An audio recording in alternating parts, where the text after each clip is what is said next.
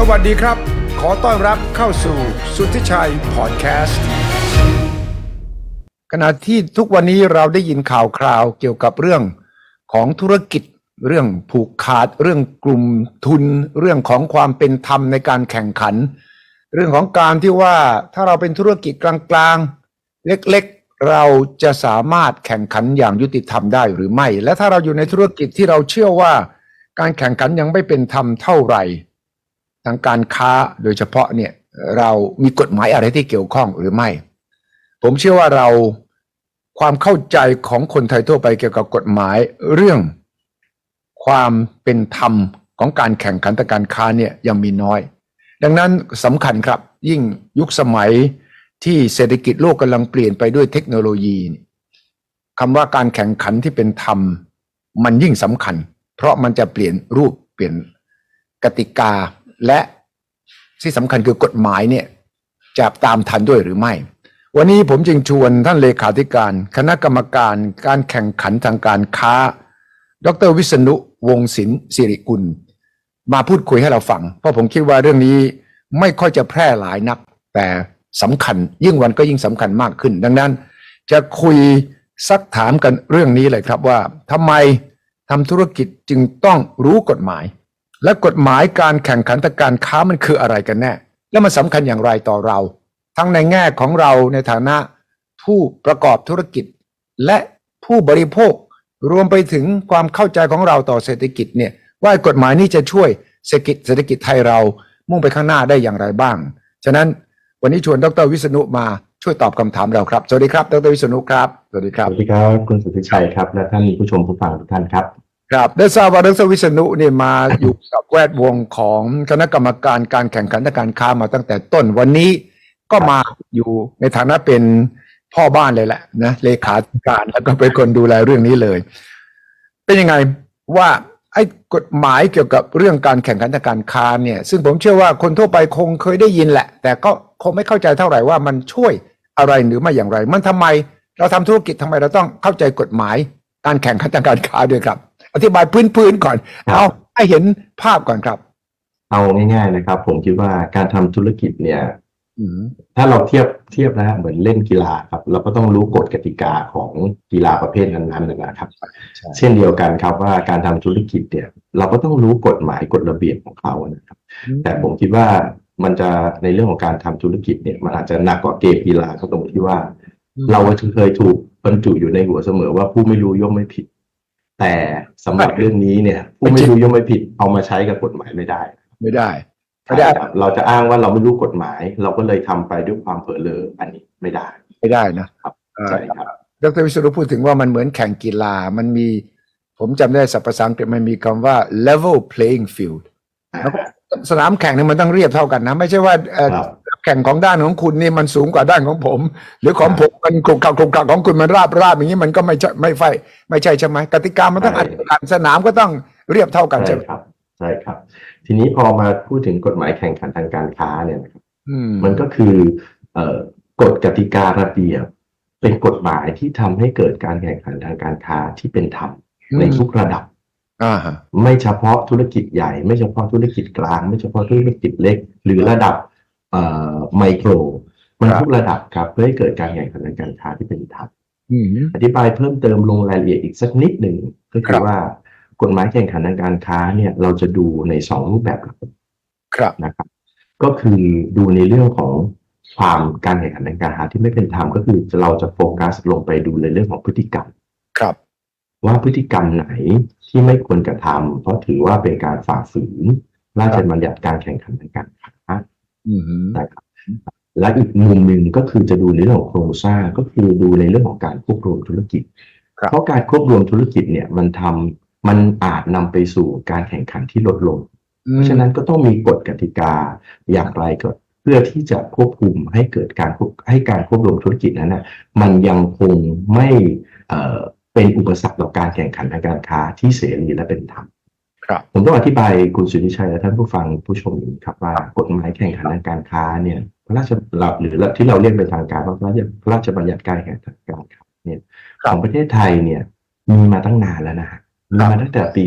2542นะแต่ผมจำได้มีมายาวนานแต่ว่ามายาวนาน แล้วมีข้อสงสัยว่าแล้วมันใช้จริงหรือเปล่าใช่ไหมมันมีการใช้จริงครับเพียงแต่ว่าในตอนที่เป็นพรบปี42นะครับตอนนั้นเนี่ยเราก็ต้องบอกว่าพระราชบัญญัติตอนนั้นเนี่ยบัญญัติไว้ว่าสำนักงานแข่งขันทางการค้าเนี่ยยังอยู่ภายใต้กรมการค้าภายในสังกัดกระทรวงพาณิชย์แล้วก็มีท่านรัฐมนตรีว่าการกระทรวงพาณิชย์เนี่ยเป็นประธานโดยตำแหน่งส่วนกรรมการเนี่ยก็ส่วนใหญ่ก็จะมาจากภาคธุรกิจเพราะฉะนั้นมีคดีต่างๆเข้ามาเนี่ยมันก็อาจจะทำให้ไม่ได้มีการตัดสินคดีหรือว่าคดีต่างๆเนี่ยมันเกิดความล่าช้าจนกระทั่งมาในยุคของรัฐบาลพลเอกประยุทธ์ท่านก็มีดำริที่อยากจะดูว่ากฎหมายไหนที่สามารถจะออกได้แล้วก็เป็นประโยชน์ต่อประเทศนะครับหนึ่งในนั้นก็คือพรบแข่งขันทางการค้าก็เลยมีการปรับปรุงแล้วออกมาเป็นพระราชบัญญัติการแข่งขันทางการค้าปี2560จุดใหญ่หลักๆก็คือต้องเอาให้สำนักงานคณะกรรมการแข่งขันทางการค้าที่เคยอยู่ภายใต้กระทรวงพาณิชย์เนี่ยออกมาเป็นหน่วยงานของรัฐที่เป็นอิสระขึ้นตรงกับนายกรัฐมนตรีครับแล้วกรรมการเนี่ยจากเดิมที่เป็นการแต่งตั้งโดยตำแหน่งก็มาจากการคัดสรร7 ท่านกรรมการ7 ท่านมาจากการคัดสรรโดยกรรมการคัดสรรพรบระบุไว้ชัดเจนว่ามีใครบ้างก็คือมี1ผมขออนุญาตไล่เรียงไปเลยนะฮะมี1ปลัดกระทรวงพาณิชย์ปลัดกระทรวงการคลังปลัดกระทรวงอุตสาหกรรมปลัดเกษตรนะครับปลัดกระทรวงยุติธรรมมีเลขาธิการสคบมีเลขาสภาพัฒน์มีประธานสภาหอ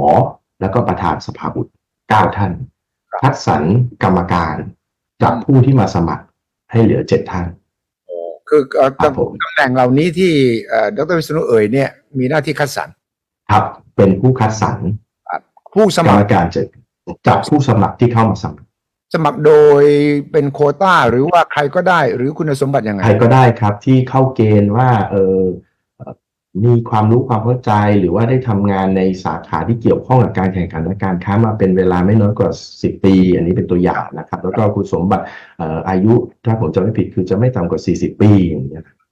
ครับตรงนั้นเมื่อปีนี่พรบ60ใช่ครับก็คือใช้มาประมาณ5-6 ปีแล้วครับใช่ครับเป้าหมายผมก็ตีความว่าคือต้องการเป็นอิสระมากขึ้นใช่ครับแล้วก็การทำงานให้มันคล่องตัวมากขึ้นมีการพิจารณาคดีมากขึ้นในตอนนั้นเนี่ยในชุดแรกเนี่ยนะครับผมโชคดีแล้วก็มีโอกาสที่ดีเนี่ยได้เข้ามาเป็นกรรมการก็จำได้ว่ามีคดีค้างมาเนี่ยเราก็รีบสะสางคดีที่เรียกว่ายังไม่หมดอายุความก็จำได้ว่าในตอนนั้นเราก็สามารถทำคดีที่ค้างมานะฮะแล้วก็ไม่หมดอายุความเนี่ย10 คดีทางกรรมการชุดแรกเนี่ยก็เร่งแล้วก็ได้พิจารณาคดีได้ครบครับก็มีการปรับออกไปแล้วก็มีการปรับหน่วยธุรกิจที่กระทำความผิดนะครับแล้วก็บางธุรกิจเราก็พิจารณาแล้วก็ไม่ได้เป็นความผิดหรือบางกรณีก็คือด้วยความที่กฎหมายมันมีการเปลี่ยนแปลงจากโทษนะฮะที่ว่าจะมีคือกฎหมายแข่งขันเนี่ยพรบแข่งขันเนี่ยมันมีโทษทั้งอาญาและปกครองแต่พอสมมุติถ้าผมเข้าใจว่าท่านนักกฎหมายเนี่ยจะอธิบายได้ดีนะและจะเข้าใจก็คือว่าสมมุติถ้าเกิดจากเดิมเนี่ยโทษเบาแล้วถ้าเกิดต้องมารับโทษหนักในกฎหมายฉบับใหม่จะถือว่าเป็นยกประโยชน์ให้กับผู้กระทำความผิดใช่ไหมครับเพราะว่าเหมือนกับจากโทษปกครองเนี่ยต้องมาโดนโทษอาญาเนี่ยมีความผิดนะแต่โทษมันหนักขึ้นเพราะฉะนั้นเนี่ยก็จะยกประโยชน์ให้คือไม่ต้องรับโทษครับแต่ดร.วิษณุเข้ามาตั้งแต่กรรมการชุดแรกเลยสิภายใต้ใช่ครับทำไมถึงสนใจแต่ตอนนั้นดร.วิษณุทำอะไรอยู่ทำไมถึงสนใจมาอยู่ตรงนี้ผมเนี่ยสอนหนังสือทางด้านเศรษฐศาสตร์มาเป็นเวลามากกว่า20 ปีครับแล้วก็เรื่องของการแข่งขันการค้าเนี่ยมันเป็นเรื่องเศรษฐศาสตร์เป็นหลักถ้านักเศรษฐศาสตร์ด้วยกันจะเข้าใจว่ามันคือเรื่องของที่เราเรียกกันว่าเศรษฐศาสตร์อุตสาหกรรมหรือว่า industrial organization เป็นวิชาหนึ่งของเศรษฐศาสตร์ซึ่งผมก็สอนวิชานี้เนี่ยมาเป็นเวลายาวนานนะครับ ตลอดระยะเวลาที่ได้สอนหนังสือ ครับแล้วก็รู้สึกว่ามันจากเดิมเนี่ยที่เรารู้ในเรื่องของทฤษฎีแล้วพอเราได้มีโอกาสเข้ามาทำในภาคปฏิบัติอย่างแท้จริงเนี่ยผมคิดว่ามันเป็นเรื่องที่ท้าทายแล้วก็พอได้มีโอกาสเข้ามาทำก็รู้สึกว่าสนุกแล้วก็มองว่าองค์กรนี้นะฮะเป็นองค์กรที่สำคัญมากสำคัญยังไงต่อสถิติครับมันสำคัญเพราะว่าถ้าอย่าถ้ามองนะครับครับผมมองว่าการแข่งขันทางการค้าของเราในประเทศไทยยังไม่ค่อยดีเท่าไหร่ฉะนั้นถ้ามีส่วนในการช่วยไปผลักดันให้มันเกิดการแข่งขันที่เป็นธรรมมากขึ้นก็จะดีคิดอย่างนั้นแล้วก็เข้ามาแล้วได้ไหมสิ่งที่เราคิดว่าเราอยากจะไปช่วยผมคิดว่ามันดีขึ้นนะครับคือเดี๋ยวผมขออธิบายอย่างนี้ครับคุณสุทธิชัยครับผมเชื่อว่าหลายคนเนี่ยพอเวลาที่ผมลองนึกถึงประสบการณ์ของตัวเองนะฮะพอบอกว่าเนี่ยมาอยู่ตอนที่เป็นกรรมการนะฮะบอกว่าเนี่ยมาอยู่ที่สำนักงานคณะกรรมการแข่งขันการค้า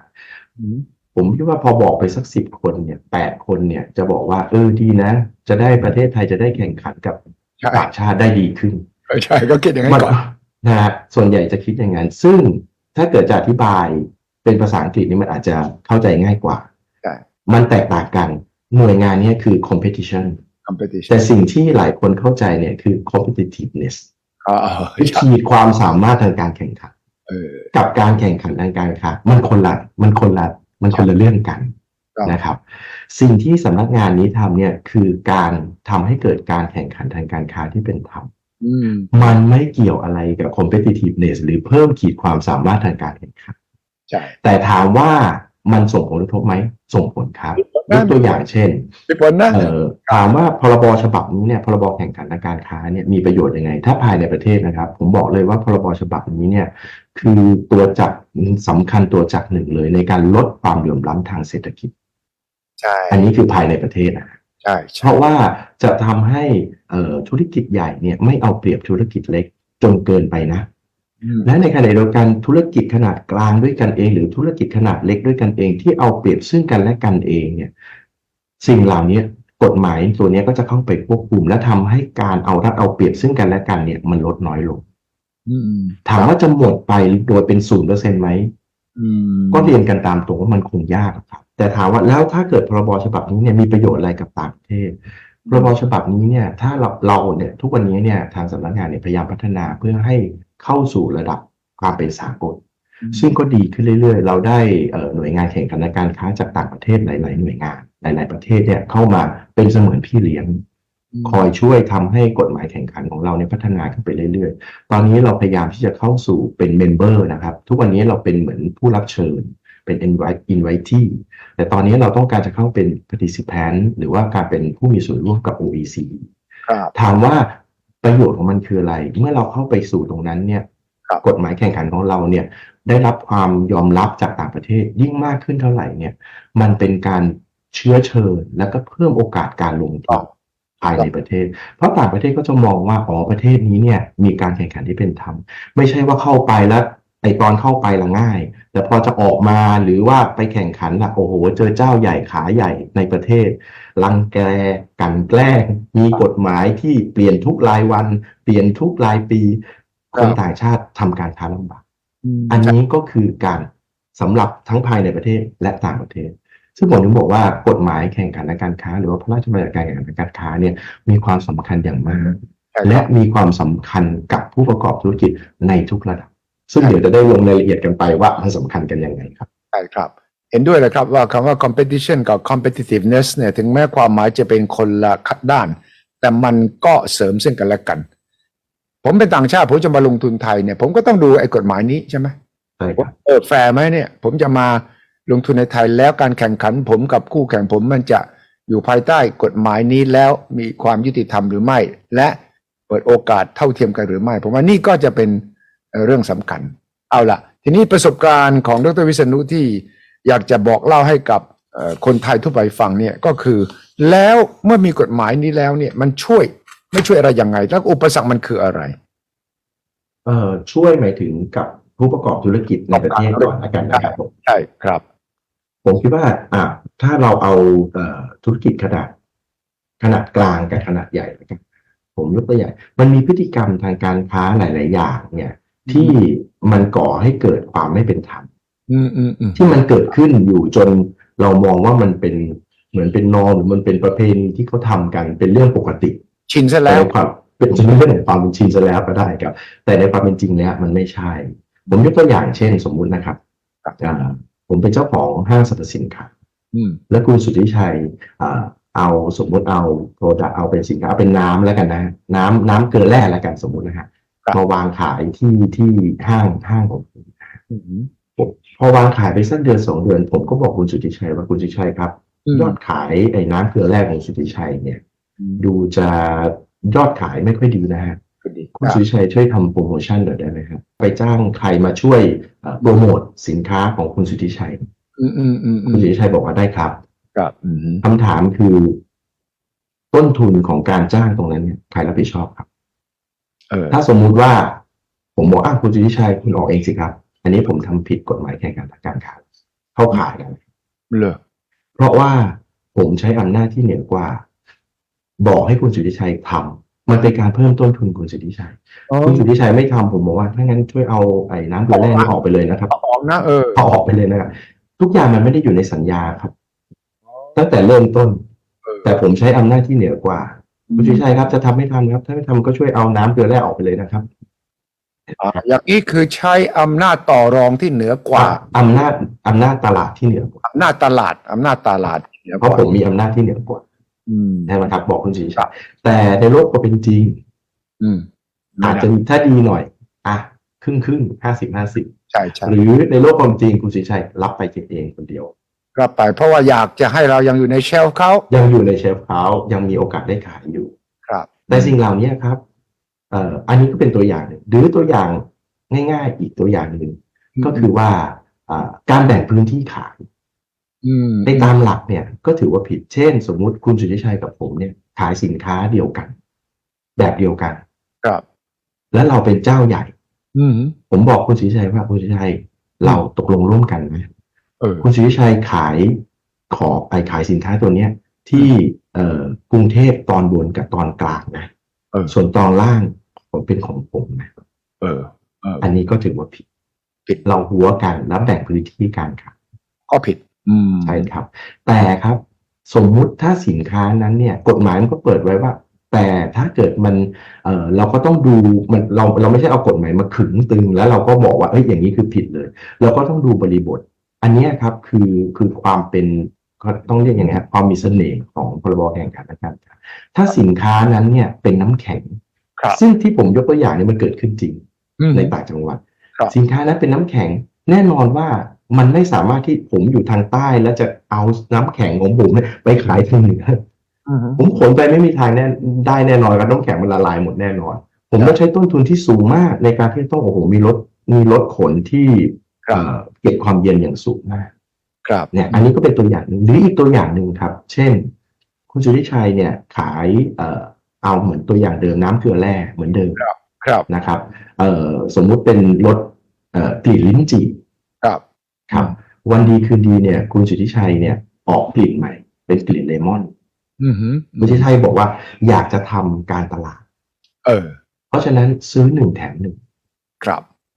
ถ้าว่ากันตามตัวกฎหมายเราต้องมาดูว่าคุณสุทธิชัยเนี่ยขายต่ำกว่าทุนหรือเปล่าซื้อ1 แถม 1อาจจะขายต่ำกว่าทุนถูกไหมครับอาจจะนะผมกำลังพูดถึงอาจจะซึ่งถ้าเกิดสมมุติถ้าเราเอาตัวกฎหมายมาขึงเลยคุณสุทธิชัยบอกว่าขายต่ำกว่าทุนครับคือผิดนะครับแต่กฎหมายอนุโลมทำได้ถ้าคุณมีเหตุผลทางเศรษฐกิจหรือเศรษฐศาสตร์นั่นหมายความว่าคุณสุทธิชัยบอกว่าผมทำโปรโมชั่นเนี่ยแค่2 เดือนเองเพราะอยากจะอยากจะให้คนได้ลองชิมไอ้กลิ่นเลมอนนี้ไอ้กลิ่นมะนาวนี้ครับนะฮะหรือคุณสุทธิชัยทำไปเสร็จปุ๊บเอาละออกมาสักปีหนึ่งกลิ่นเลมอนเนี่ยปลายปีคุณสุทธิชัยทำโปรโมชั่นอีกแล้วบอกซื้อ1 แถม 1อีกแล้วซื้อลิ้นจี่แถมมะนาวอีกแล้วสมมติถ้าว่ากันผิดอีกเราเข้าไปตรวจสอบหรือมีคนร้องเรียนมาหรือเราเห็นเราก็ไปตรวจสอบถามคุณสุทธิชัยบอกว่าทำมา1 ปีแล้วกลิ่นเลมอนเนี่ยมันไม่ประสบผลสำเร็จอันนี้แล้วสุดท้ายแล้วจะเลิกแล้ว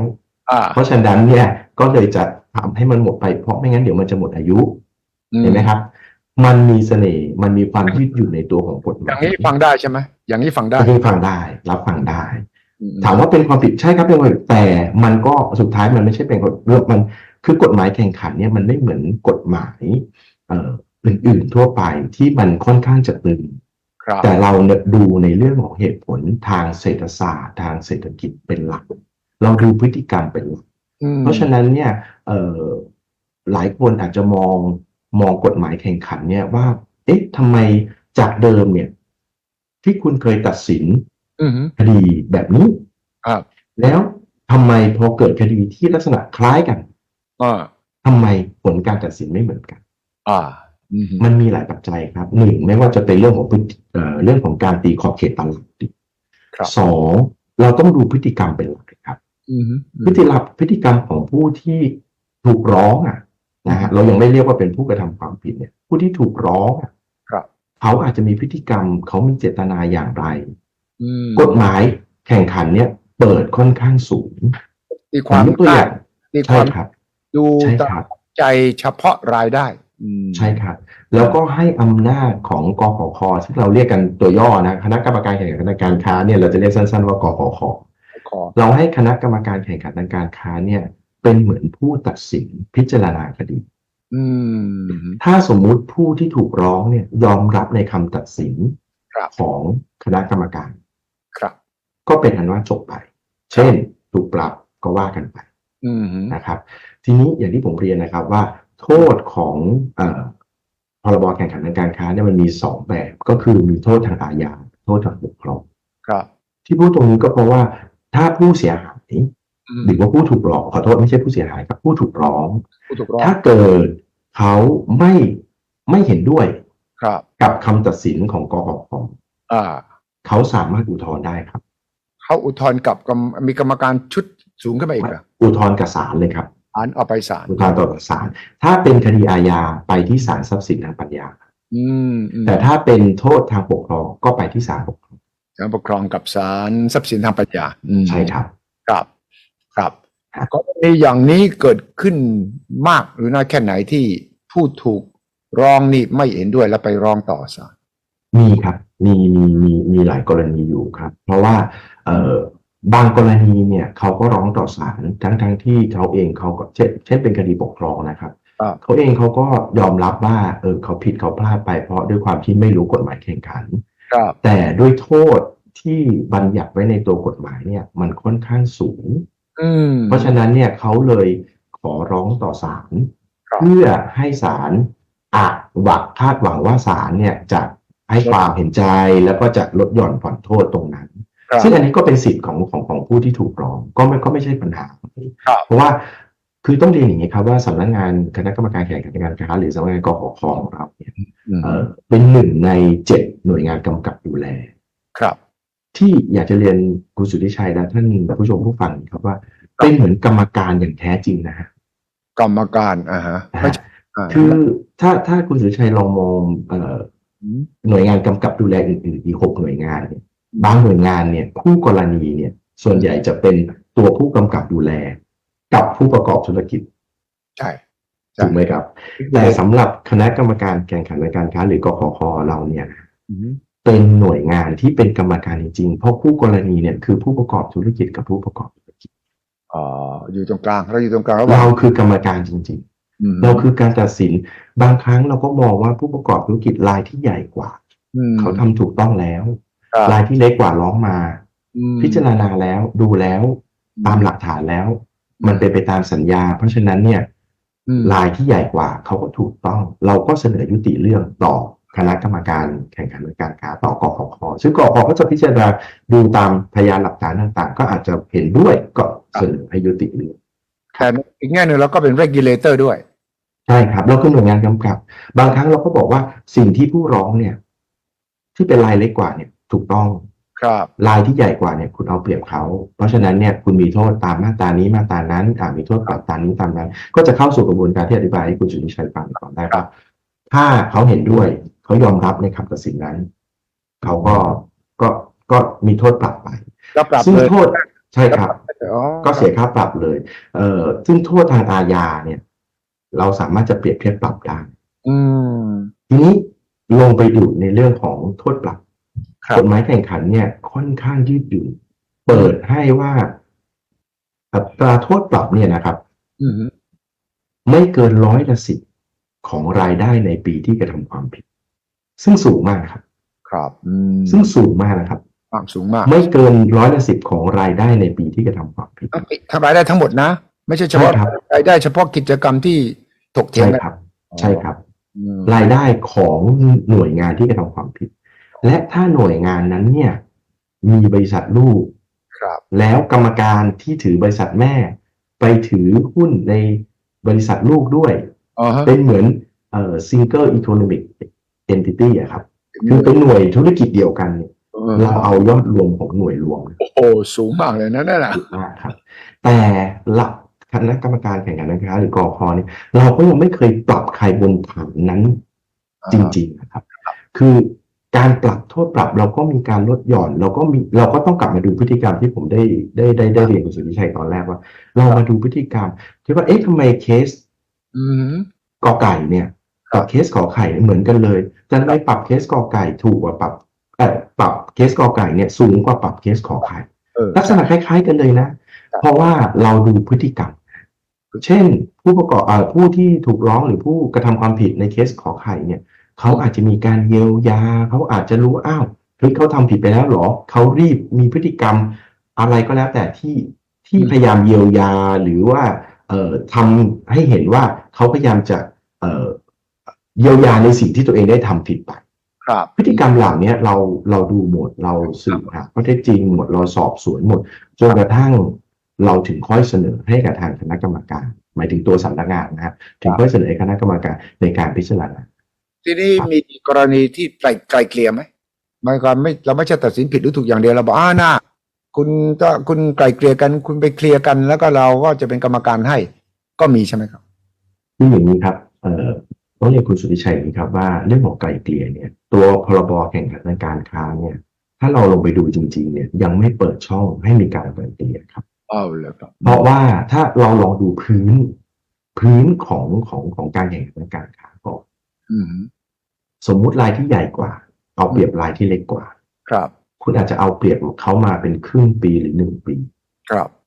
เสร็จปุ๊บพอคนที่เล็กกว่าเนี่ยยอมไม่ได้ละร้องเรียนมาแล้วเสร็จปุ๊บสมมุติสำนักงานบอกถ้างั้นเรียกทั้งสองฝ่ายมาไกล่เกลี่ยกันครับทางรายที่ใหญ่กว่าโอเคผมไม่รู้ถ้างั้นผมเยียวยาให้ก็ได้เอาเท่านี้พอไหมชดเชยเอาเท่านั้นชดเชยซึ่งรายที่เล็กกว่าเนี่ยอาจจะโอเคแต่ในความเป็นจริงแล้วรายที่ใหญ่กว่าเนี่ยเขาเอาเปรียบแล้วเขาได้ประโยชน์ไปมหาศาลแล้วเพราะฉะนั้นเราไม่ได้เปิดช่องในการไกล่เกลี่ยแต่สำนักงานคณะกรรมการแข่งขันการค้าหรือสำนักงานกอค.เราเนี่ยเราพยายามปรับรูปแบบใหม่ครับเราไม่ถึงกับเรียกว่าเป็นการไกล่เกลี่ยครับแต่เมื่อเกิดคดีเราตั้งแต่เราตั้งสำนักงานตั้งออกมาเป็นหน่วยงานอิสระเนี่ยเราตั้งมาเนี่ยตอนนี้ก็ต้องถือว่า6 ปี5 ถึง 6 ปีแล้วเรามีคดีทั้งเล็กทั้งใหญ่เข้ามาเยอะมากยิ่งโดยเฉพาะคดีเล็กๆเนี่ยเข้ามาเยอะมากถ้าคดีไหนเนี่ยเราก็พยายามจะมาคิดปรับวิธีการในการถ้าคดีไหนที่เราดูเป็นคดีเล็กและมันเพิ่งเกิดขึ้นผู้ที่ถูกร้องยังไม่ได้เอาเปรียบหรือว่ายังไม่ได้ละเมิดหรือไม่ได้เข้าข่ายเป็นระยะเวลาที่นานเพิ่งจะเกิดขึ้นเราอาจจะรีบเรียกมาพูดคุยกันเพื่อไม่ให้เกิดเป็นคดีครับอย่างนั้นเราก็จะบอกเลยครับว่าคุณจะใช้เวลาในการแก้ปัญหานี้เท่าไหร่แต่สมมุติว่าถ้าเกินระยะเวลาแล้วและการแก้ไขของคุณสมมุติยังไม่ถูกใจกับผู้ร้องผู้ร้องมีสิทธิ์ร้องเข้ามาตามเดิมครับคือเราไม่ถึงกับเป็นการเรียกว่าเป็นการไกล่เกลี่ยครับคุณสุทธิชัยแต่เราพยายามปรับรูปแบบเพื่อไม่ให้มันกลายเป็นคดีเพราะเราเข้าใจว่าทั้งสองฝั่งครับคือผู้ประกอบการผู้ประกอบธุรกิจไม่มีใครอยากจะเป็นคดีหรอกครับไม่ว่าจะรายเล็กรายใหญ่มันเสียเวลาของการทำงานการทำธุรกิจผู้ร้องมีสิทธิ์ถอนไหมผู้ร้องมีสิทธิ์ถอนแล้วก็คือเข้าไกล่เกลี่ยกันเองหรือว่ามาคุยกับทางกกข.แล้วเราจะไม่เป็นเรื่องร้องเรียนครับ คือถ้าเกิดสมมุติเป็นเรื่องร้องเรียนแล้วมาถอนเนี่ย ได้ไหม กฎหมายเนี่ยมีบอกไว้แต่อยู่ในประกาศว่าขึ้นอยู่กับดุลพินิจของคณะกรรมการแต่ถ้าโดยปกติเนี่ยถ้าเกิดร้องแล้วเนี่ยจะถอนเนี่ยมันไม่ได้ครับนอกเสียจากว่าดุลพินิจของคณะกรรมการมองแล้วว่าโอเคเรื่องนี้เนี่ยถือว่าอนุญาตให้ยุติให้เป็นการถอนเรื่องได้อันนั้นทำได้มีกฎหมายมีเปิดช่องไว้แต่โดยส่วนใหญ่เมื่อเป็นเรื่องร้องเรียนแล้วจะไม่นำไปสู่การถอนร้องเรียนเพราะฉะนั้นเราเลยจะเรียกมาคุยก่อนไงก่อนที่จะรับเป็นเรื่องร้องเรียนอย่างที่ผมเรียนเมื่อกี้เนี่ยครับแต่ถ้าเกิดสมมุติการแก้ไขไม่ได้เป็นไปตามระยะเวลาที่ได้พูดคุยกันหรือการแก้ไขนั้นยังไม่ได้สร้างความยังไม่เป็นที่พอใจของผู้ต้องการจะร้องหลังจากนั้นคุณร้องเข้ามาได้เลยครับสำนักงานกพ.มีหน้าที่ทำตามกฎหมายที่วางไว้ครับทีนี้ผู้ร้องเรียนก็อาจจะเป็นไม่ใช่คู่แข่งแต่เป็นผู้บริโภคกรณีควบรวมธุรกิจอย่างที่เราเห็นอย่างเนี้ยเข้าข่ายใช่ไหมว่าคนมี2 บริษัทเขาควบกันธุรกิจกันมีคนร้องเรียนว่าควบอย่างนี้แล้วทำให้การแข่งขันหายไปเกิดขึ้นไหมครับที่ผ่านมาผมเป็นบางกรณีครับคืออย่างนี้ครับคุณสุนทรผมต้องเรียนอย่างนี้ครับว่ากฎหมายแข่งขันและการค้าหรือพรบการแข่งขันและการค้าเนี่ยระบุไว้ชัดเจนว่าผู้ที่จะร้องเนี่ยต้องเป็นผู้ประกอบธุรกิจคำว่าเป็นผู้ประกอบธุรกิจหมายความว่าต้องเป็นผู้ที่ประกอบธุรกิจกับผู้ที่ถูกร้องโอเคฮะแต่ไม่ใช่ว่าจะต้องมีการร้องเรียนอย่างเดียวกฎหมายแข่งขันเนี่ยได้เปิดช่องไว้ด้วยว่าเจ้าหน้าที่เองของรัฐนะครับหรือตัวคณะกรรมการเองก็ตามถ้าได้เห็นได้ทราบก็สามารถที่จะหยิบขึ้นมาเป็นคดีได้และสามารถเข้าไปตรวจสอบได้เช่นสมมติว่าคุณสุทธิชัยไม่ได้เป็นผู้ประกอบธุรกิจกับเคสที่คุณสุทธิชัยพูดขึ้นมาเมื่อกี้นี้แต่คุณสุทธิชัยรู้สึกว่าอันนี้เนี่ยมันส่งผลต่อผู้ประกอบธุรกิจรายอื่นก็มาแจ้งมาบอกกับทางเจ้าหน้าที่หรือมาบอกกับทางคณะกรรมการเพื่อให้ทางคณะกรรมการหรือเจ้าหน้าที่ตั้งเรื่องหรือหยิบเรื่องนั้นขึ้นมาได้อย่างนี้ได้ครับแต่ว่าแต่ทีนี้พอตรงนี้อีกนิดนึงครับคุณสุทธิชัยพอพูดมาถึงตรงนี้เนี่ยมันก็ต้องขออธิบายไปอีกขั้นตอนนึงที่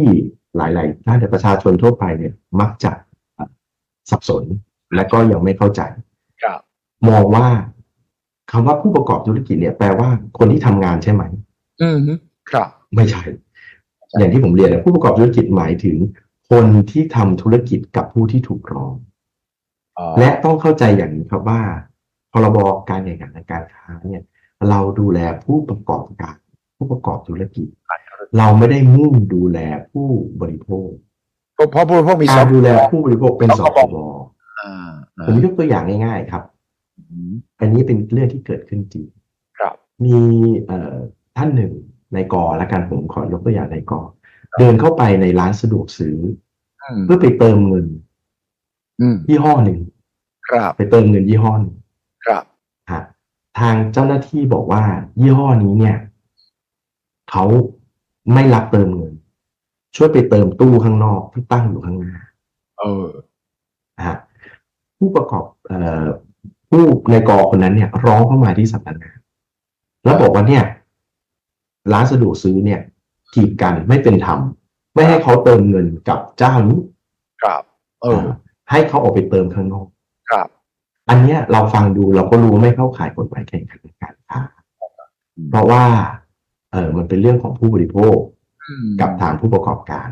แต่ด้วยความที่ร้องเข้ามาเราเป็นหน่วยงานรัฐเราก็โทรไปสอบถาม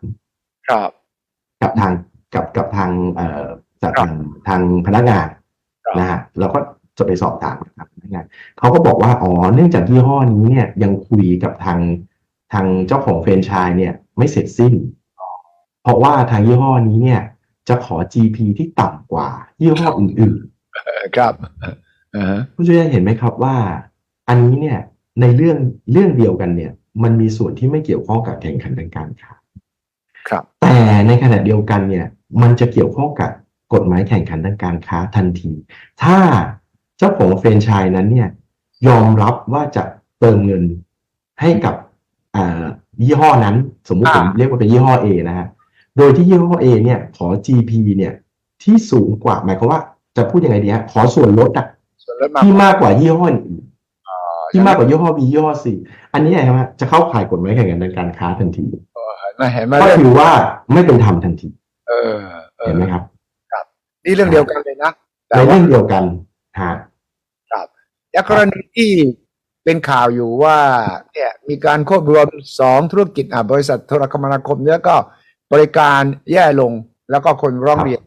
อย่างนี้แน่นอนสคบผู้บริโภคเขาร้องเรียนแต่ในแง่การแข่งขันกฎหมายแข่งขันการค้าเนี่ยจะมาเกี่ยวข้องตรงไหนได้ไหมเนี่ยฮะอันนี้ก็เป็นอีกเรื่องหนึ่งที่ทางสำนักงานก็เร่งอธิบายแล้วก็พยายามอธิบายกับสาธารณชนมีกฎหมายระบุไว้ชัดเจนครับมาตราหนึ่งบอกว่าพรบแข่งขันทางการค้าเนี่ยจะไม่สามารถบังคับใช้ได้กับหน่วยงานกำกับดูแลที่มีกฎหมายเฉพาะของตัวเองไปทับเส้นกันไม่ได้ครับแต่ไม่ได้จบเท่านั้นนะครับการควบรวมของ True d t a c เนี่ยการจะอนุญาตหรือไม่อนุญาตไม่ใช่อยู่ในเรื่องของสำนักงานกอขนะครับไม่ได้อยู่นี่นะอยู่กับไม่ได้อยู่ครับอยู่กับกสทช.เพราะกสทช.มีพรบเฉพาะมีพรบเป็นของตนเอง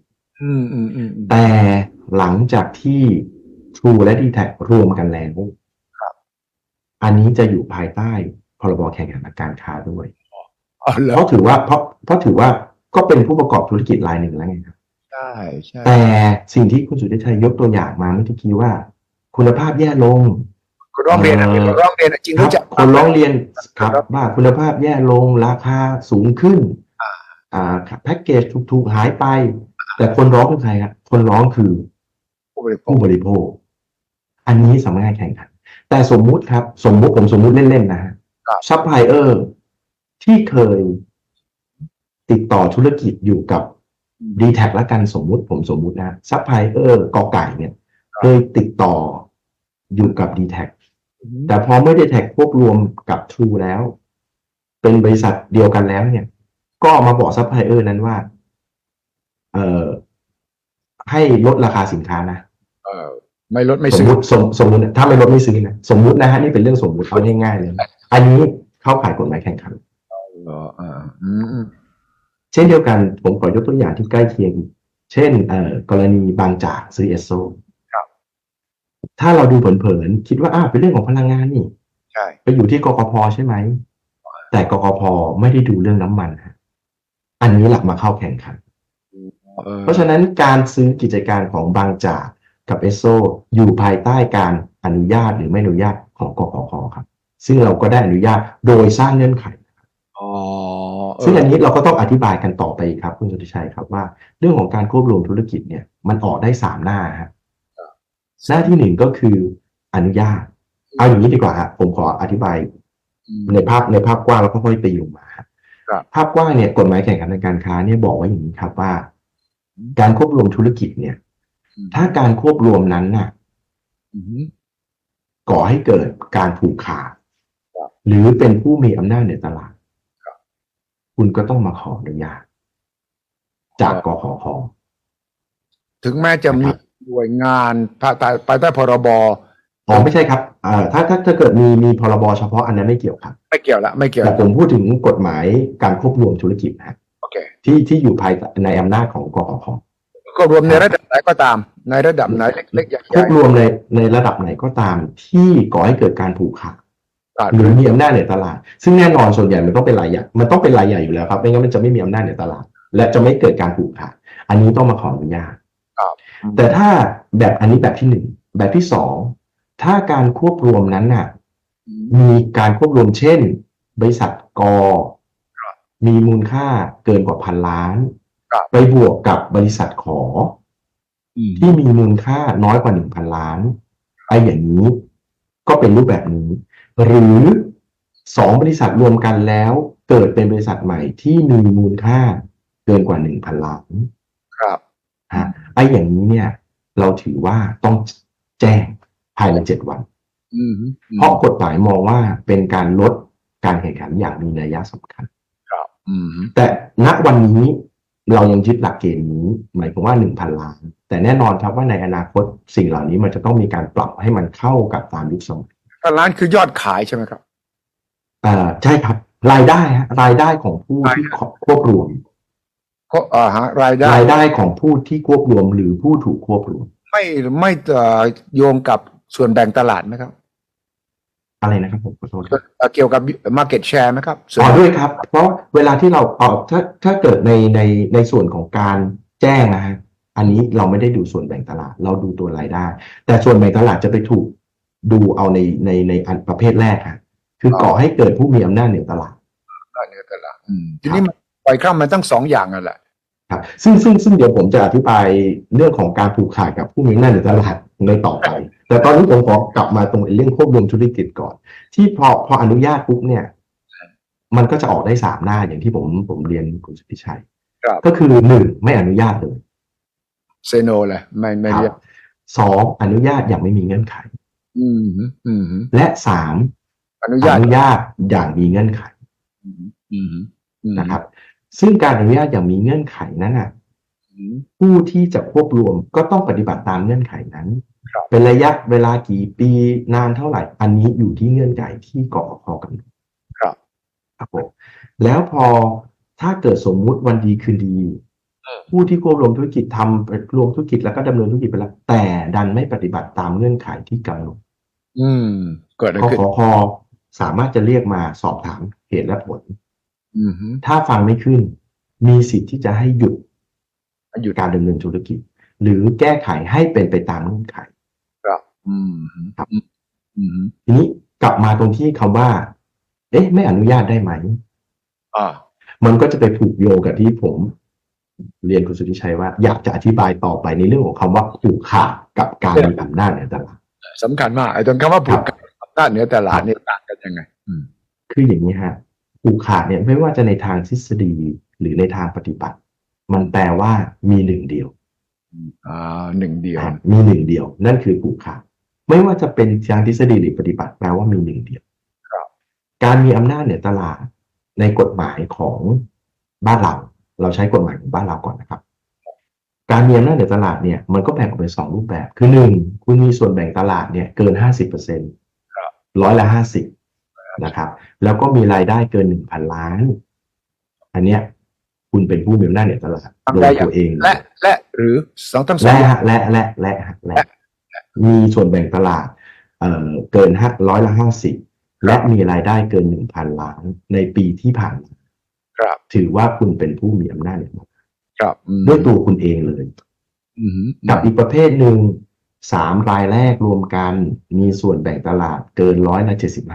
75%และรายไหนและต้องมี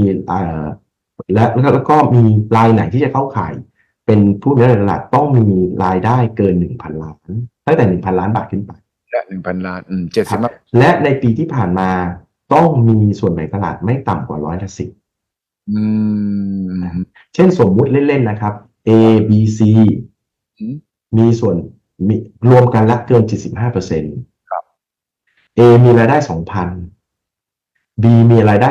2,000 ครับสมมุตินะฮะ C ก็มีรายได้ 1,200 สมมุตินะฮะรวมกันแต่บังเอิญรวมกันเนี่ยคือรวมกันเนี่ยเกิน175ละครับ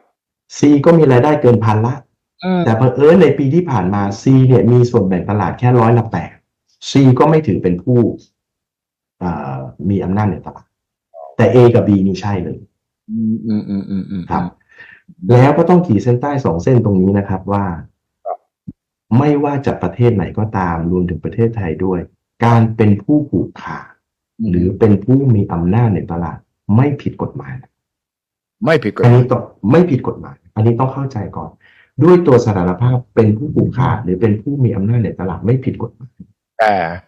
แต่ถ้าเกิดคุณทำผิดกฎหมายแข่งขันในการค้าคุณมีโทษทางอาญา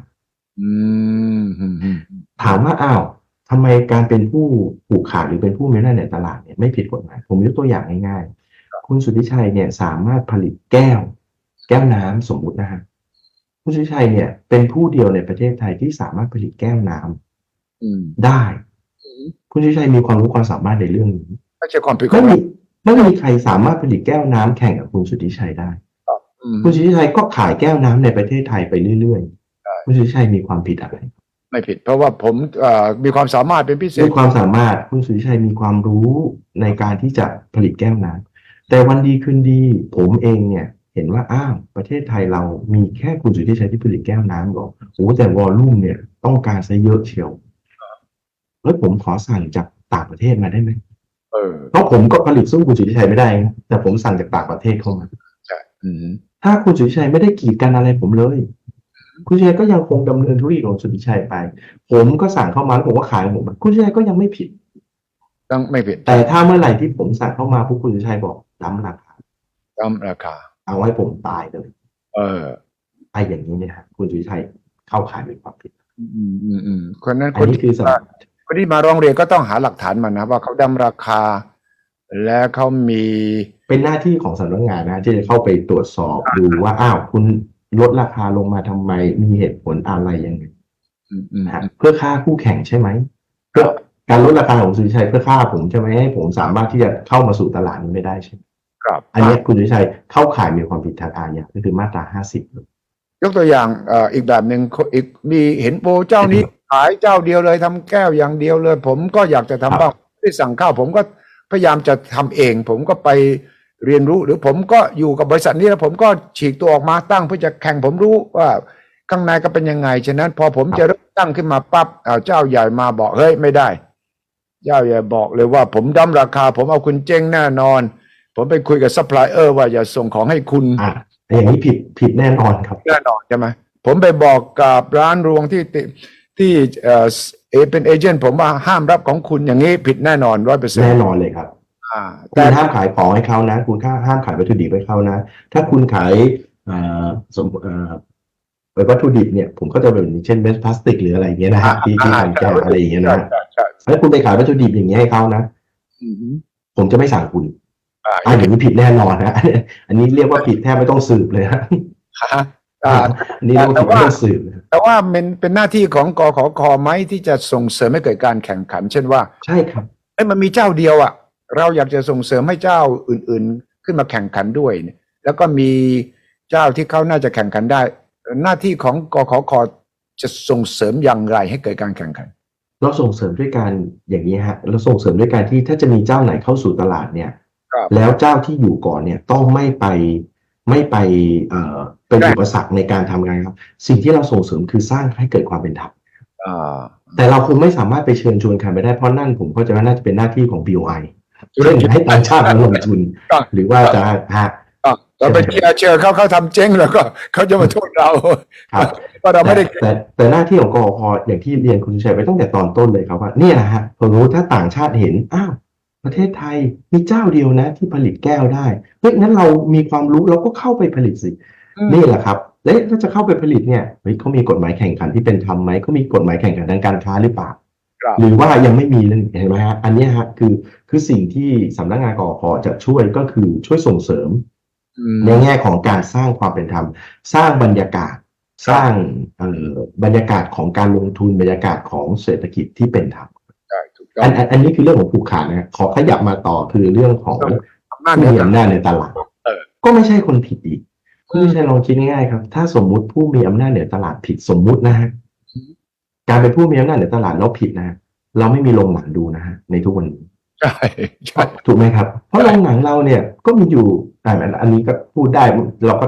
รู้กันอยู่ก็จะมีแต่เมเจอร์กับ SF ที่เป็นเจ้าใหญ่2เจ้าเนี่ยฮะรวมกันเนี่ยมาร์เก็ตส่วนแบ่งตลาดเนี่ยก็เกินเกิน 75% แล้วแค่2เจ้ารวมกันก็เกินแล้วครับครับแค่เมเจอร์เจ้าเดียวเนี่ยเขาก็เป็นผู้มีอำนาจเหนือตลาดแล้วครับแต่เขาอย่าได้ทำผิดทั้ง2เจ้าอย่าได้ทำอะไรผิดก็ไม่เป็นความผิดเช่นเดียวกันครับถ้าเราบอกว่าผู้มีอำนาจเหนือตลาดเป็นผู้ผิดเราไม่มีโทรศัพท์มือถือใช้นะครับก็มีอยู่2-3เจ้าเท่านั้นเองตอนนี้ก็เหลืออยู่2เจ้าใหญ่ๆด้วยเห็นไหมฮะเพราะฉะนั้นผมคิดว่าอันนี้เป็นสิ่งหนึ่งที่ทุกครั้งที่ตัวผมเองเนี่ยได้มีโอกาสออกไปบรรยายหรือไปพูดในเวทีไหนเนี่ยจะต้องทำความเข้าใจข้อแรกก่อนว่าการเป็นผู้ผูกขาดกับการเป็นผู้มีอำนาจในตลาดไม่ผิดนะไม่ผิดแต่เมื่อไหร่ก็ตามที่เขาทำผิดเนี่ยโทษหนักนะเป็นโทษทางอาญานะครับตราบที่คุณไม่กลั่นแกล้งรายใหม่ที่จะเข้ามาผู้ที่มา ทำธุรกิจเดียวกับคุณตราบที่คุณไม่ทำอะไรที่ติดเข้าข่ายเป็นการไม่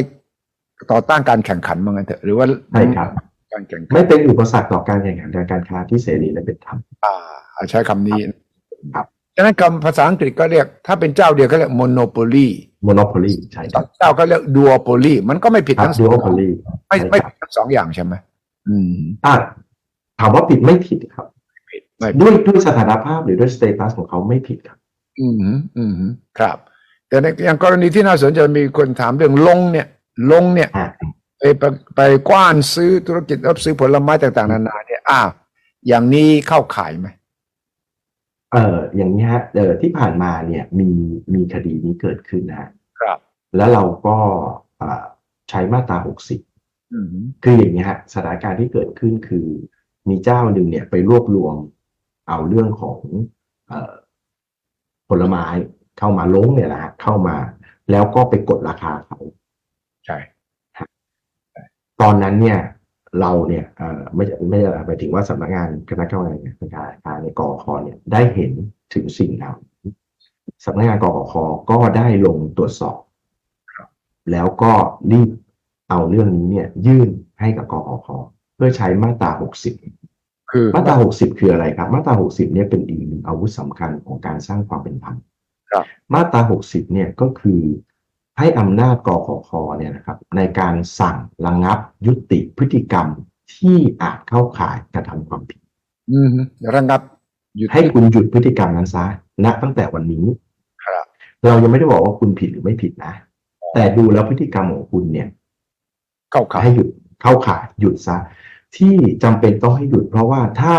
รอสืบรอสอบจนกระทั่งยืนยันว่าเป็นความผิดอันนี้มันเกิดความเสียหายขึ้นเพราะฉะนั้นกฎหมายก็เลยให้อำนาจกคในการสั่งยุติก่อนยุติชั่วคราวหรือยุติไปเลยหรือว่ายุติก่อนจนกระทั่งดำเนินคดีก็ยังคงสืบสวนสอบสวนต่อไปถ้าเป็นความผิดก็ถือว่าเป็นความผิดแต่ถ้าเกิดไม่เป็นความผิดก็ถือว่าโอเคคุณก็ปฏิบัติตามต่อไปได้ทีนี้ถ้าเกิดผู้ที่ถูกคำสั่งกคแล้วบอกว่าไม่ปฏิบัติหรือจะโดนปรับจะโดนปรับครับจะโดนปรับต่อวันแต่ในขณะเดียวกันก็ถ้าผมจำตัวเลขไม่ผิดจะรู้สึกจะ300,000 บาทถ้าผมจำไม่ผิดนะครับถ้าผมจำไม่ผิดนะฮะต่อวันแต่ถ้าเกิดผู้ที่ถูกสั่งให้หยุดการกระทำความผิดนั้นนะเขาไม่เชื่อนะฮะคือ1ไม่ยอม2ขอไปร้องต่อศาลแต่ต้องไปที่ศาลปกครองนะครับเพราะว่าสถานภาพของสำนักงานกคในการออกคำสั่งเนี่ยมันเป็นคำสั่งปกครองเขาไปร้องต่อศาลปกครองบอกให้ช่วยเพิกถอนหรือระงับไอ้คำสั่งนี้ไว้ก่อนได้ไหมอันนี้ก็ต้องไปอยู่ที่ดุลพินิจของศาลครับคือจะเห็นว่ากคคเนี่ยเป็นหมายถึงว่าตัวคณะกรรมการเนี่ยเป็นเหมือนผู้ที่พิจารณาทำให้ที่เหมือนคล้ายศาลก็จริงแต่ก็ยังไม่ใช่ที่ยุติไม่ใช่ที่สิ้นสุดก็มีการคานอำนาจก็โดยศาลทางศาลไม่ใช่นั้นถ้าหากกรรมการกคคมีอคติหรือว่ามีผลประโยชน์ทับซ้อนก็อาจจะมีปัญหาได้ใช่ไหมครับแต่ทีนี้พฤติกรรมของลงเนี่ยมันจะเป็นลักษณะว่าตอนแรกมาก็จะให้ราคาดีแต่พอไปมาเขาสามารถที่จะคล้ายๆกับมีอำนาจเหนือตลาดเขาก็จะเริ่มกดราคาลงทีนี้เขาจะบอกผมก็ให้สูงทีนี้ที่ลงเนี่ยเพราะเรื่องของการเสรีการค้ามันราคาขึ้นลงตามปกติเนี่ยจะพิจารณาอย่างไงผมคิดว่าตรงนี้เนี่ยเราต้องดูในเรื่องของหลักฐานนะครับเราต้องดูในเรื่องของพยานหลักฐานแล้วก็ดูในเรื่องของสัญญาด้วยซ้ำไปที่ได้ทำกันตั้งแต่ตอนแรกกรณีของลงเนี่ยที่ผ่านมาเนี่ยเรามีการตัดสินไปแล้วนะครับว่าเป็นความผิดเลยครับโดยส่วนใหญ่พฤติกรรมของลงเนี่ยถ้าเอากันตามพื้นๆนะในภาพรวมนะฮะไม่มีถูกหรอกฮะในลักษณะที่มันไม่มีถูกหรอกฮะไม่ถูกคือเอาเปรียบได้เอาเปรียบเพราะส่วนใหญ่เนี่ยก็คือการที่เรียกมารวมแล้วก็กดราคาอยู่เพราะถือว่าฉันมีอำนาจที่เหนือกว่าจะขายไหมไม่ขายคุณก็ไปขายที่อื่นแล้วกันใช่แต่คุณไปขายที่อื่นก็ไปสู่ตลาดยากครับเพราะว่ารายย่อยรายเขาก็อาจจะไม่อยากมีปัญหากันลงเพราะว่า เขาก็ไม่อยากมีเรื่องมีราวแล้วก็ความสัมพันธ์กันต่างๆนานาจะทำยังไงก็ขอทำไงกรรมการชุดนี้คือผมคิดว่าไอ้ตรงนี้เป็นดุลพินิจของกกค.นะครับณวันนี้ผมใส่หมวกของเลขาธิการก็จะต้องมีหน้าที่ในการรวบรวมพยานหลักฐานเพื่อเสนอกกค.แต่ถ้าพูดถึงในดุลพินิจเนี่ยผมคิดว่าอย่างนี้ครับโดยส่วนใหญ่เนี่ยเวลาที่จะตัดสินอะไรเนี่ยนะครับเราจะต้องดูในตัวของหลักฐานตัวของพยานเป็นสำคัญซึ่งส่วนใหญ่เนี่ยถ้ากลับมากรณีของลงเนี่ยเราก็ต้องไปดูที่สัญญาครับแต่ถ้าสัญญานั้นไม่เป็นธรรมเนี่ยอันเนี้ยมันก็จะไปสู่ช่องทางอื่นๆที่มีการร้องเรียนเรื่องของการสัญญาไม่เป็นธรรมอันนั้นก็เป็นอีกเรื่องครับครับดังนั้นท่านเลขาวิษณุยืนยันว่าผู้ประกอบการธุรกิจอ้างไม่รู้กฎหมายแข่งขันไม่ได้ใช่ไหมอ้างไม่ได้ครับไม่ได้เพราะผมเวลาที่ออกไปบรรยายหรือพูดเวทีไหนเนี่ยผมจะพูดอยู่เสมอว่าคุณไม่รู้เนี่ยโทษของมันเนี่ยก็ไม่แตกต่างกับคนที่รู้แล้วทำนะเหรอโอ้ฉะนั้นต้องไปศึกษาเพราะฉะนั้นเนี่ยผมจะพูดเสมอว่ากฎหมายแข่งขันเนี่ยผู้ประกอบธุรกิจในทุกระดับเลยนะครับผมยกตัวอย่างง่ายๆส่วนใหญ่จะชอบมองว่าสำหรับเอาจริงๆนะครับผู้ประกอบธุรกิจเนี่ยที่ผมเคยเจอเนี่ยถ้าผู้ประกอบรายที่เล็กกว่าเนี่ยเขาจะมองว่ากฎหมายอันนี้ออกมาเพื่อปกป้องผู้ประกอบการรายใหญ่ใช่ก็จะมองอย่างนี้เขาจะมองอย่างนี้ในขณะเดียวกันพอเราไปคุยผู้ประกอบการรายใหญ่พวกกฎหมายฉบับนี้ออกมาเนี่ยทำให้เขาเป็นอุปสรรคต่อการดำเนินธุรกิจพวกคุณเอาใจรายย่อยใช่ไหมจะเอาใจรายย่อยแล้วก็จะเนี่ยทำให้ผมทำการค้าลำบากใช่แต่ในความเป็นจริงนะครับผมจะพูดว่าหนึ่งนอกจากมุมที่ผมได้อธิบายมาเนี่ยว่ามันมีประโยชน์ก็คือว่าในขณะที่คุณไม่ไปกระทำความผิดแล้วเนี่ยเมื่อครั้งที่ณวันหนึ่งรายใหญ่หรือรายย่อยหรืออะไรคุณต้องใช้กฎหมายแข่งขันเป็นอาวุธใช่ผมยกตัวอย่างเช่นรายใหญ่ทุกวันนี้เนี่ยคุณเป็นห้างสรรพสินค้าคุณรายใหญ่อะไรก็ตามทุกวันนี้คุณก็เจอทุนต่างชาติเข้ามาแข่งขันสู้ถูกไหมครับเห็นไหมฮะทีนี้เนี่ยมาถึงตรงจุดนี้นะนักทุนแข่งขันเข้ามาถามว่าเราไปห้ามทุนแข่งขันเข้ามาได้ไหมห้ามได้ไหมไม่ได้มีหลายคนชอบบอกว่าทำไมกฎหมายแข่งขันไม่ไปห้ามเขาให้เขาเข้ามาผมคิดในมุมต้องอธิบายกันอย่างเงี้ยในต้องใช้คำว่ายังไงนะฮะโดยครับโดยจริตของการแข่งขันที่เป็นธรรมการแข่งขันทางการค้าครับยิ่งมีคนเข้าสู่ตลาดมากเท่าไหร่ย่อมเป็นสิ่งที่ดีถูกต้องไหมครับครับเพราะฉะนั้นกฎหมายแข่งขันทางการค้าคงไม่สามารถที่จะไปห้ามคนนั้นอย่าเข้าสู่ตลาดห้ามคนนี้อยู่เข้าสู่ตลาดอันนี้ผิดเจตนารมณ์ของกฎหมายแข่งขันก็ต้องการส่งเสริมการแข่งขันครับแต่คุณเข้ามาเมื่อไหร่เช่นทุนต่างชาติเข้ามาเมื่อไหร่แล้วคุณดั้มราคาคุณลดราคาคุณขายพ่วงครับนี่อย่างเงี้ยฮะรายใหญ่เนี่ยจะหันมาเห็นความสำคัญของกฎหมายแข่งขันครับแล้วเราทำไงได้กับบริษัทต่างชาติโดยเฉพาะเมื่อถ้าเขาเข้ามาในนี้เขาต้องอยู่ภายใต้กฎหมายแข่งขันทางการค้าครับเขาก็เหมือนบริษัทคนไทยคนนึงเลยครับเขาก็ถ้าเขาทำผิดเขาขายพ่วงเขาแบ่งพื้นที่ขายเหมือนกดเอาเปรียบซัพพลายเออร์ขายดั้มราคาผิดตามพรบแข่งขันทางการค้าของเราโดยที่เขาเป็นออนไลน์นะเขาออนไลน์นะเขาไม่มีตัวตนไม่ได้มาจดทะเบียนในไทยนะก็เราก็ทำอะไรเขาได้ไหมณตอนนี้มันมีกฎหมายเรื่องธุรกิจแพลตฟอร์มที่จะต้องมีตัวตนในประเทศไทยนี่ไงตรงนี้เพราะว่าผมคิดว่านี่ก็เป็นอีกกฎหมายฉบับหนึ่งที่เราจะใช้พวกพรบแข่งขันกันมาเพราะว่าแต่ตัวแข่งขันพรบแข่งขันทางการค้าเองเนี่ยมันมีมาตราหนึ่งคือมาตรา58ครับที่บอกว่าถ้าผู้ประกอบการไทยร่วมมือกับผู้ประกอบการต่างชาติแล้วส่งผลกระทบต่อเศรษฐกิจในประเทศไทยและมีพฤติกรรมที่เข้าข่ายความผิดก็ถือว่าเป็นความผิดโอ้ครับเพราะว่าดร.วิษณุคงได้ยินเขาร้องเรียนอะไรหรืออย่างผมไม่ทราบแต่แม้กระทั่งเจ้าใหญ่ๆของเรารีเทลเจ้าใหญ่ๆก็กำลังเดือดร้อนที่ช้อปปิ้งออนไลน์ที่มาจากต่างประเทศเอาพูดง่ายๆคือจีนเนี่ยเขาดั้มราคาเขามาตั้งโกดังส่งกันที่นี่ และยอดขายเขาเนี่ยเดี๋ยวนี้เขาบอกสูงกว่าของไทยเราที่ยี่ห้อห้างดังๆรวมกันเนี่ยยังสู้ของจีนเขาไม่ได้เลยมีการร้องเรียนมาแล้วยังถ้าเกิดเป็นพวกแพลตฟอร์มออนไลน์เนี่ยตอนนี้ก็มีที่ผ่านมามีมาหลายคดีแล้วครับทั้งที่เป็นของจีนของไทยร่วมกับจีนของอะไรมีฮะแล้วเราก็มีทั้งที่พิจารณาแล้วก็มีตัดสินเป็นความผิดอะไรเรามี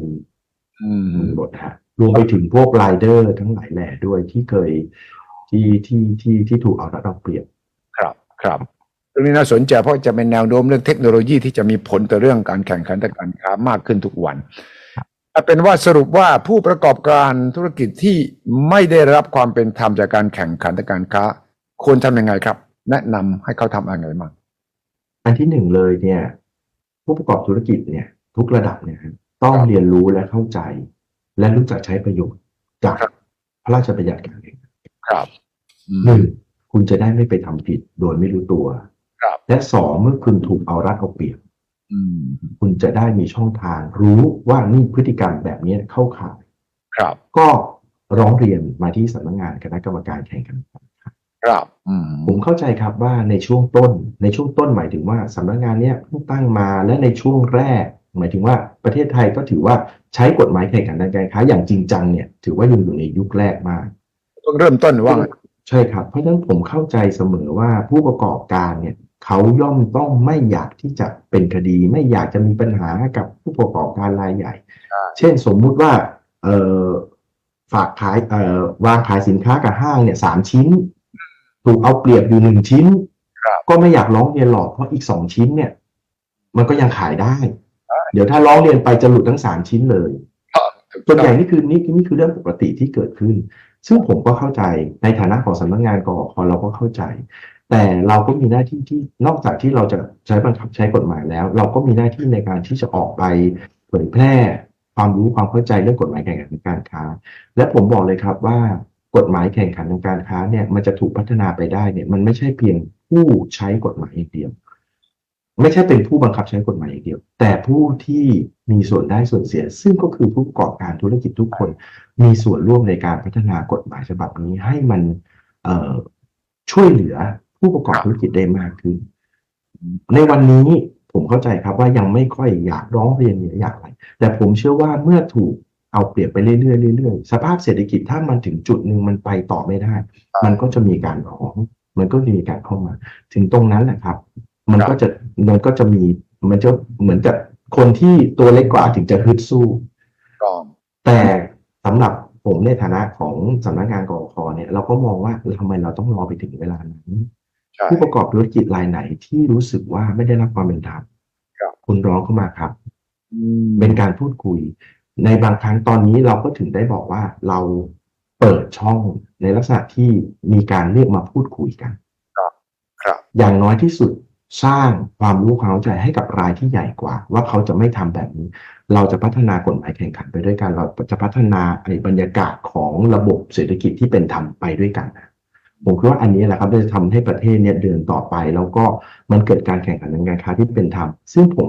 กลับไปที่ผมเรียนคุณสุทธิชัยตั้งแต่ตอนแรกว่ากฎหมายฉบับนี้คือตัวลดความเหลื่อมล้ำทางเศรษฐกิจที่สำคัญอย่างยิ่งครับใช่เลยครับแล้วก็เป็นอาวุธสำคัญที่จะทำให้ประเทศเราเนี่ย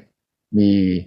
ความสามารถในการแข่งขันจะยุติธรรมและลดความเหลื่อมล้ำในสังคมในเศรษฐกิจของไทยเราด้วยนะครับต้องขอบคุณมากเลยครับดร.วิษณุวงศ์ศิลป์สิริกุลครับท่านเป็นเลขาธิการคณะกรรมการการแข่งขันทางการค้าหรือกขข.จำง่ายนะครับกขข.นะครับแล้วก็เนื่องจากเป็นหน่วยงานใหม่ซึ่งผมคิดว่าจำเป็นต้องอธิบายตอบคำถามและผมก็ต้องขอบคุณดร.วิษณุที่มาตอบคำถามเหล่านี้เพราะว่ามีผู้สนใจอยากจะรู้คำชี้แจงซึ่งผมเชื่อว่าดร.วิษณุคงยังต้องเดินสายพูดคุยต่อนะครับใช่ครับ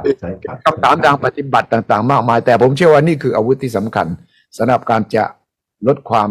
เหลื่อมล้ำในเศรษฐกิจไทยของเราครับวันนี้ขอบคุณมากครับดร.วิษณุครับสวัสดีครับขอบคุณครับรู้สึกยินดีและเป็นเกียรติครับขอบคุณครับขอบคุณครับสนับสนุนโดยบริษัทกาแฟดำจำกัดสามารถติดตามสุทธิชัยพอดแคสต์ได้ทุกช่องทาง